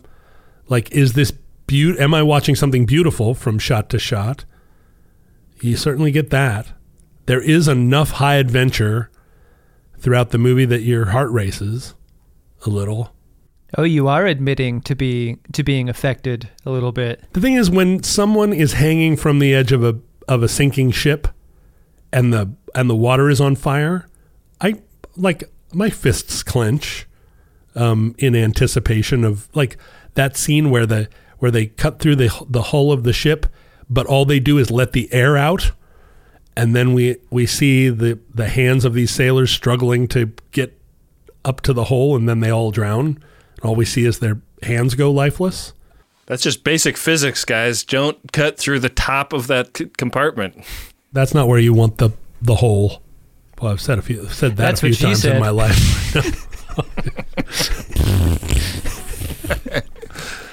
Well, I mean, we're inspired to also use our worst tropes just in reviewing this film. Guys, it's the part of the pod where I come up with a custom rating system for the film we've just watched. For Pearl Harbor, there is a scene that is maybe the most emblematic of this idea. The idea of like adding something where that thing is not necessary to add. This is a thing that we see throughout this film. There's the thing that we should get, and then there's all the extra shit that we don't want, whether we're talking about the story or a visual or a line of dialogue. And that scene where Affleck's Spitfire gets shot down over the English Channel, it's like, I want to say it's maybe 40 minutes into the film. I'm sorry to interrupt. The Battle of Britain scenes, his fighter scenes over the English Channel are actually great. They're filmed great. The CGI is great. That is totally exciting. And I would watch Ben Affleck fight BF-109s totally all afternoon. It was so great. I forgot that was one that was a set that I was like, yeah, all right. It was great. So Affleck, he can't save his plane. He's got oil shooting in his face. He ditches. He sullies it into the channel. And we cut from below the waterline, where we see the aircraft plunge, to above the waterline, where we see the aircraft plunge, and then from frame right, sparks shoot forward at the plane. Really? Unnecessary sparks. Really? Are happening in the water, back and to the left. This idea of just add it, man. Yeah. Just make it look cool. Make it look cool is what Michael Bay's Pearl Harbor is. It sparks as an airplane ditches into the water, sparks coming from out of frame. I'm giving this film a rating of between 1 and 5 sparks. I will begin my comment with this question. If Paul Verhoeven had directed this film instead of Michael Bay, would you think it was satire? That would be the retroactive claim, right? There would be so many boobs. That's the only thing that keeps this from being a Michael Bay film is there are no naked boobs. He would find a reason for there to be a locker room scene. There's nary a pube dyeing shot. Right, nobody's dyeing their pubes. Nobody is like incidentally and carelessly nude. Because of how strange the tone is, I had that question. Second question, if this film had Tom Hanks in it, would it be a credible Steven Spielberg film? Because I also feel like its saccharine-ness made it feel like all of the worst parts of Saving Private Ryan. Also has Tom Sizemore.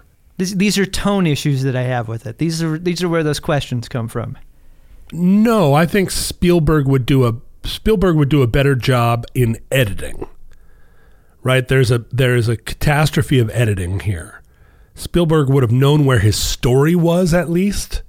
You know what I mean? Like he would have had a take that ran throughout the film, and it wouldn't have been like just 5 music videos that were each 45 minutes long, piled on top of each other or stuffed inside each other like a turducken. I like where you place the emphasis on that word. It is a turducken. Tom Hanks could have been a Doolittle, though. I'd watch a Doolittle movie with Tom Hanks from 20 years ago. This issue with tone is something that pervades the film. And yet, I got the chills every time I was supposed to get them, like a good Michael Bay movie viewer, like getting patted on the head, like, here's your chill scene. There you go. The aircraft scenes are spectacular. Some of the compositions we see in this film hold up as like best of breed compositions. The torpedoes churning below, the torpedoes cruising below the churning legs, the buckling of the ships as they're hit, the hangar explosions are amazing. No one blows up a hangar as good as a Michael Bay film. He does it in Bad Boys films. He fucking hates hangers. Blow them all up.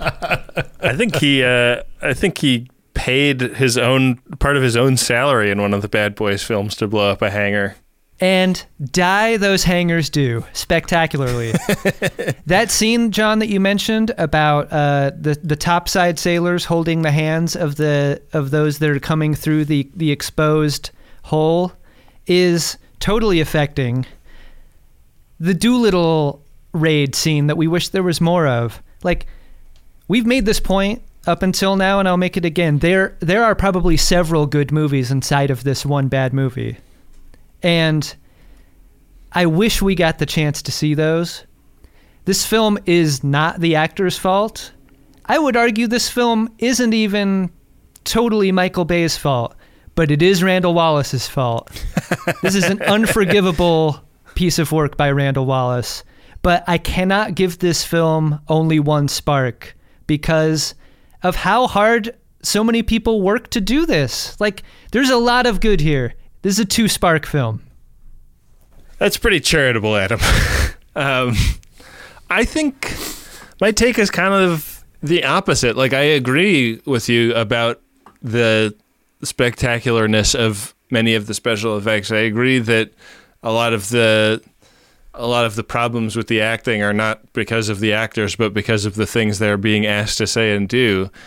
But, like, all of the bad parts make this film unwatchable, slow, boring dreck that I couldn't watch in one sitting.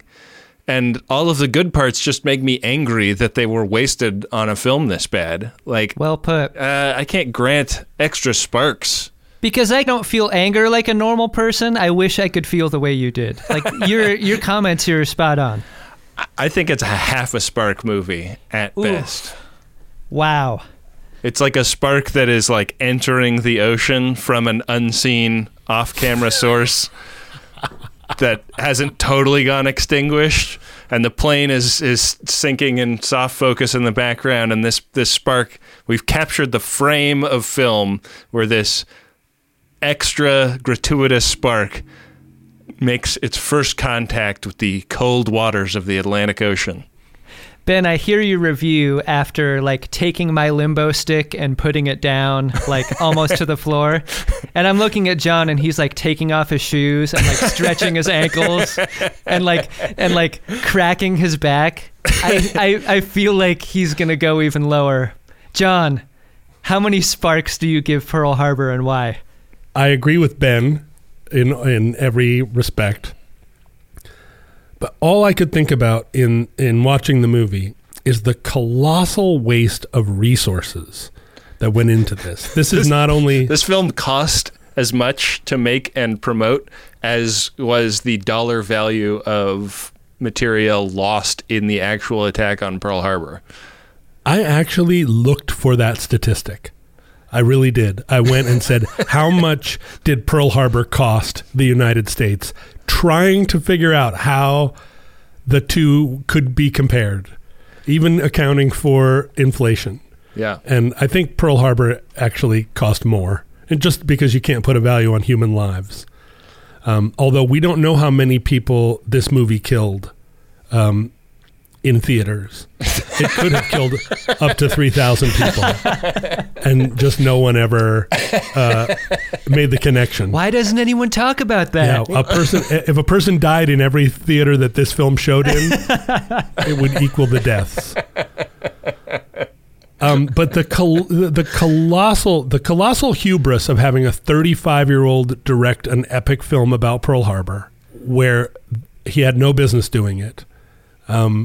I mean, I don't want to see the Clint Eastwood directed film about Pearl Harbor either, but $150 million got spent making this, and it was popular. At least Clint Eastwood is going to show people fuck. And he's going to have racial slurs in it, and there's going to be cigarettes. Right. Clint, they didn't even say that racial slur. I know, it's artistic license. It's important to me.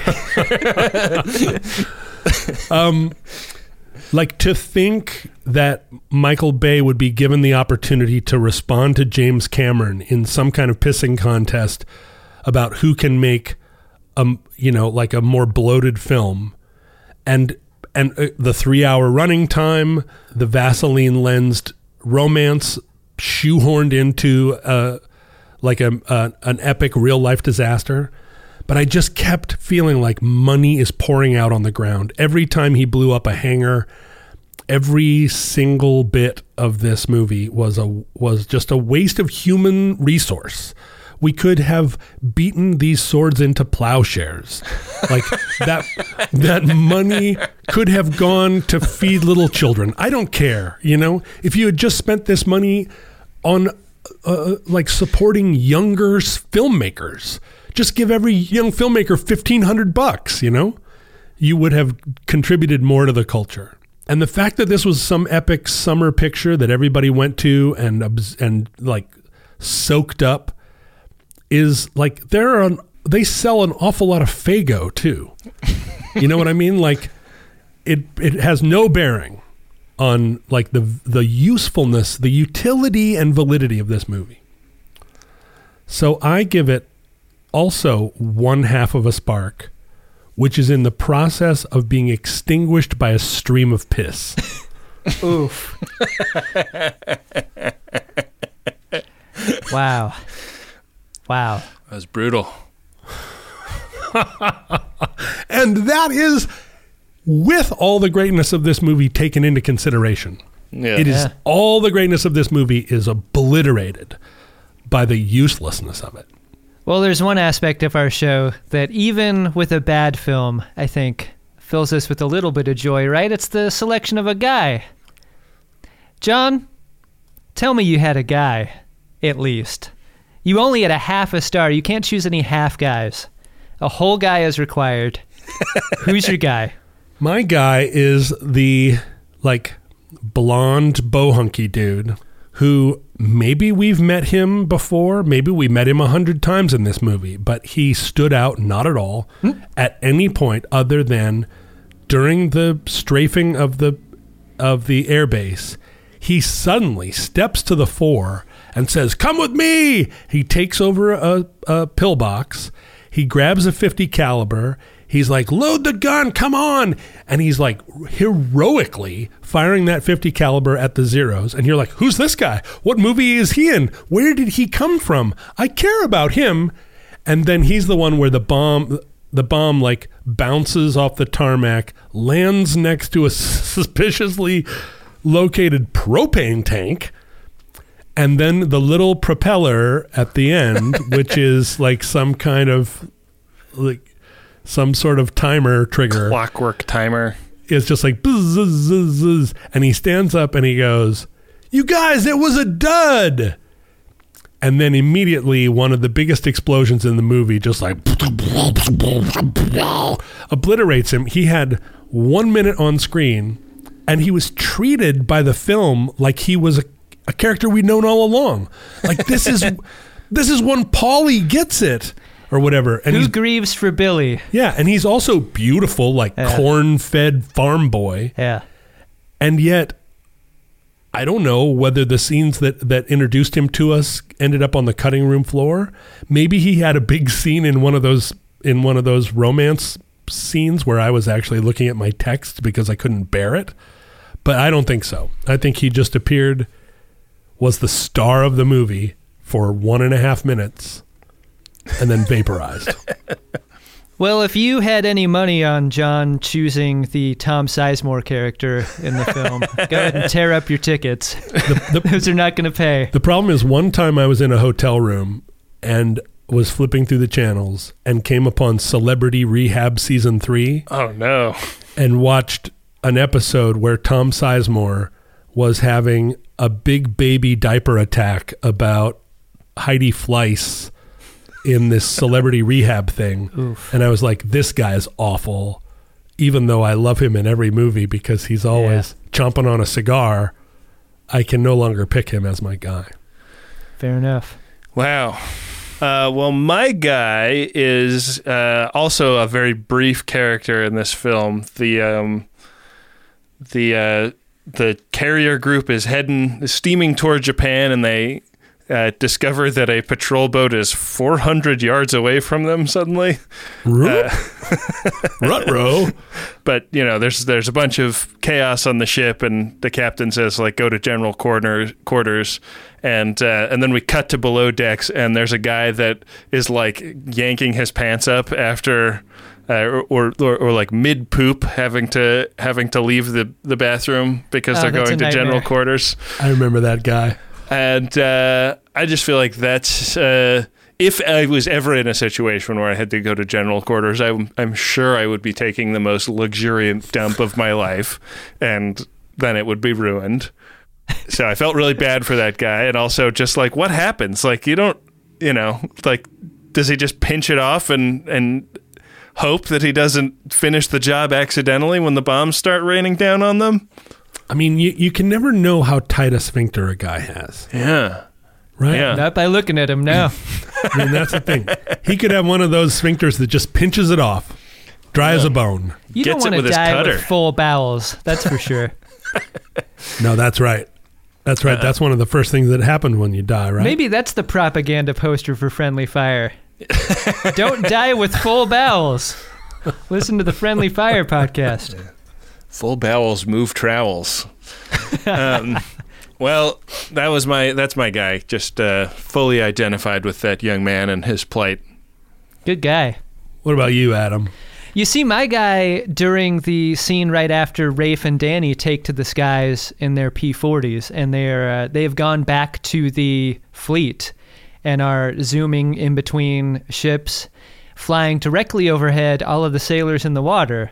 One of the sailors looks up, and after seeing Danny and Rafe fly by, points up with his non-swimming hand, and he's like, P-40s! That could only be my guy. Like, I am the guy in the water still plain nerding out. Just like my ship has been destroyed.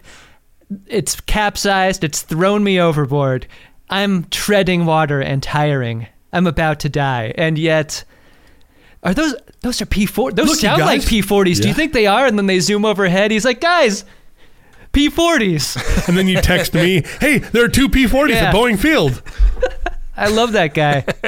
We never know his fate, but if he didn't make it, he had one last good play nerd. He nerded out in that scene, and that's why he's my guy. I wondered in the, like, all of the Zeros, like, coming in, everybody's going like, whoa, they must be running an exercise. Wouldn't they have sounded different? Like, wouldn't people know that they were weird planes? Wasn't this the first time the Zero had ever been encountered by Americans? Yes, and yes. And yet it was such a surprise that I think there really was a lot of that, like standing there watching them go by and thinking, I wonder what that's all about, before it dawned on, I'm sure there were people that were like, whoa, and immediately started running for a gun, but I think there were an awful lot of people that just sort of looked up and said, weird. Rafe is the only one in the film who knows anything about a Zero because he instructs Danny. He's like, don't try to outrun him. We got to use the buildings as cover. Right. Like, how does he know that? He was in the opposite theater. Well, and then he spends 20 minutes trying to outrun him. Yeah. You know? They actually crashed one of these Zeros during the filming. Some guy clipped a palm tree, put Really? it down. He And lived though. He lived. Yeah. And these were real Zeros, not A6 It Texans. wasn't like Yeah. Tora. They actually had the real deal. Impressivo. There's got to be a better film than this that we're watching next time, Ben. Yeah, well, we already have audio of us selecting it, and so we kind of retroactively slotted this one in because we realized that we couldn't release an episode on December 7th that wasn't about Pearl Harbor in some way. So Smart move by us. we will now find out what we're watching next week. John, you want to roll that big old die Roll it. and see which of our many films we'll watch next? How many films are on this list, Ben? List is long. It's longer than 100, but I randomize it every time so that there's a fair chance that even things low on the list will come up. Only the best non-Sylvester Stallone films in that 100. I think there's some Stallones in here. I'm pretty sure. There better be.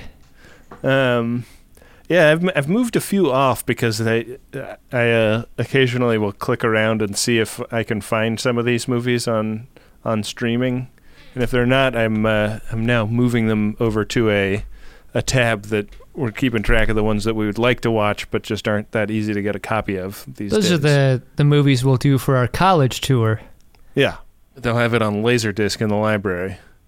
You'll see us at a sparsely attended film studies class near you. But we'll get paid $10,000. John is fingering the die. Got my 100-sided die. Here we go. Ready? Good Foley. Oh, it's really rolling around. And it lands on 74. 74 is another Edward Zwick film. I think this might be his third film that we... When we arrive at a third Edward Zwick film, do we have to do no more Zwick films? Well, they weren't consecutive, so I don't think this violates any rules. This is from 1996, and it's about the Gulf War. It's Courage Under Fire.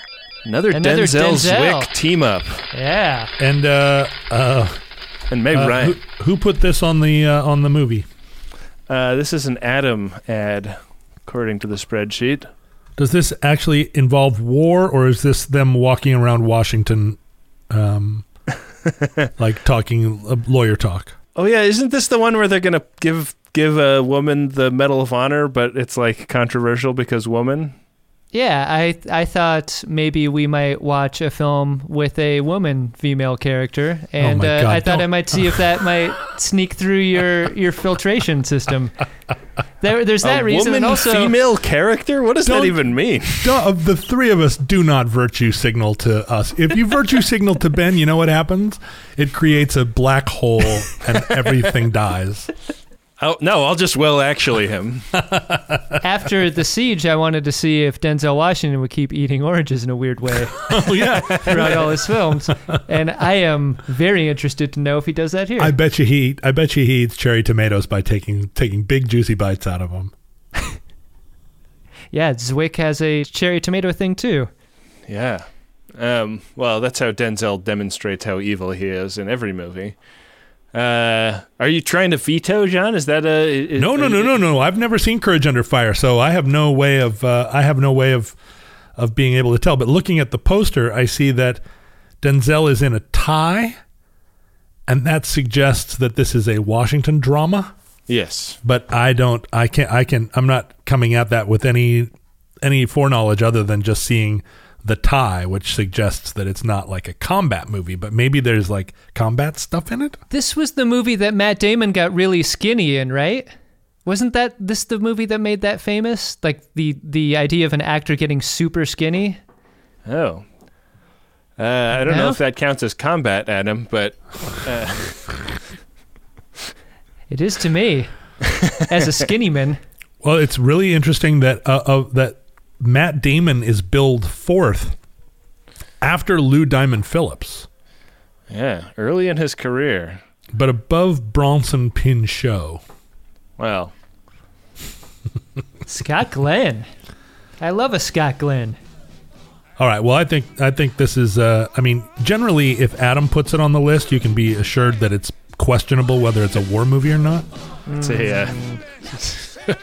an edge case in all contexts when Adam adds a movie. But as you know, I love a movie with a strong female lead. So. Edge case is a great call sign, and I accept it. Yeah. Edge case and the littlest cornholio.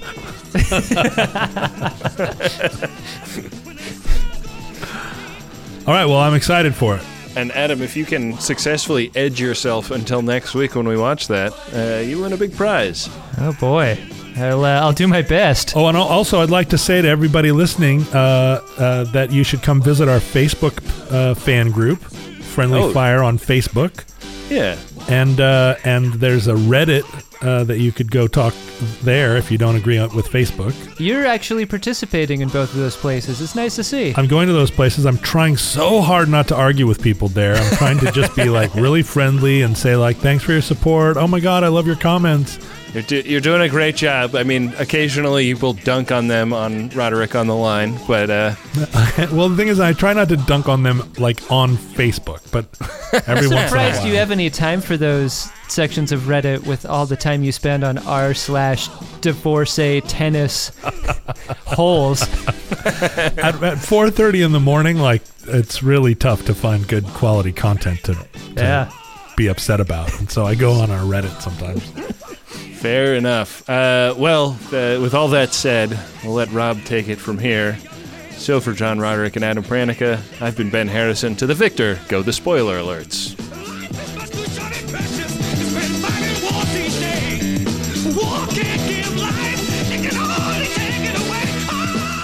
Friendly Fire is a Maximum Fun podcast hosted by Adam Pranica, Ben Harrison, and John Roderick. It's produced and edited by me, Rob Schulte, and our theme music is War by Edwin Starr, courtesy of Stone Agate Music. Our logo art, it's by Nick Dittmar. If you'd like to continue this conversation online, why don't you use the hashtag #FriendlyFire, or you can go discuss this show over on Facebook or Reddit. We've got plenty of spaces for everyone to talk there. You can find Ben on Twitter at BenjaminAHR, Adam is at CutForTime, John is at John Roderick, and I'm at Rob K. Schulte. You can leave us a rating and review on your podcatcher of choice. That's very helpful. Or head on over to MaximumFun.org/donate to support the ongoing production of this show. Thanks so much. We'll see you next week.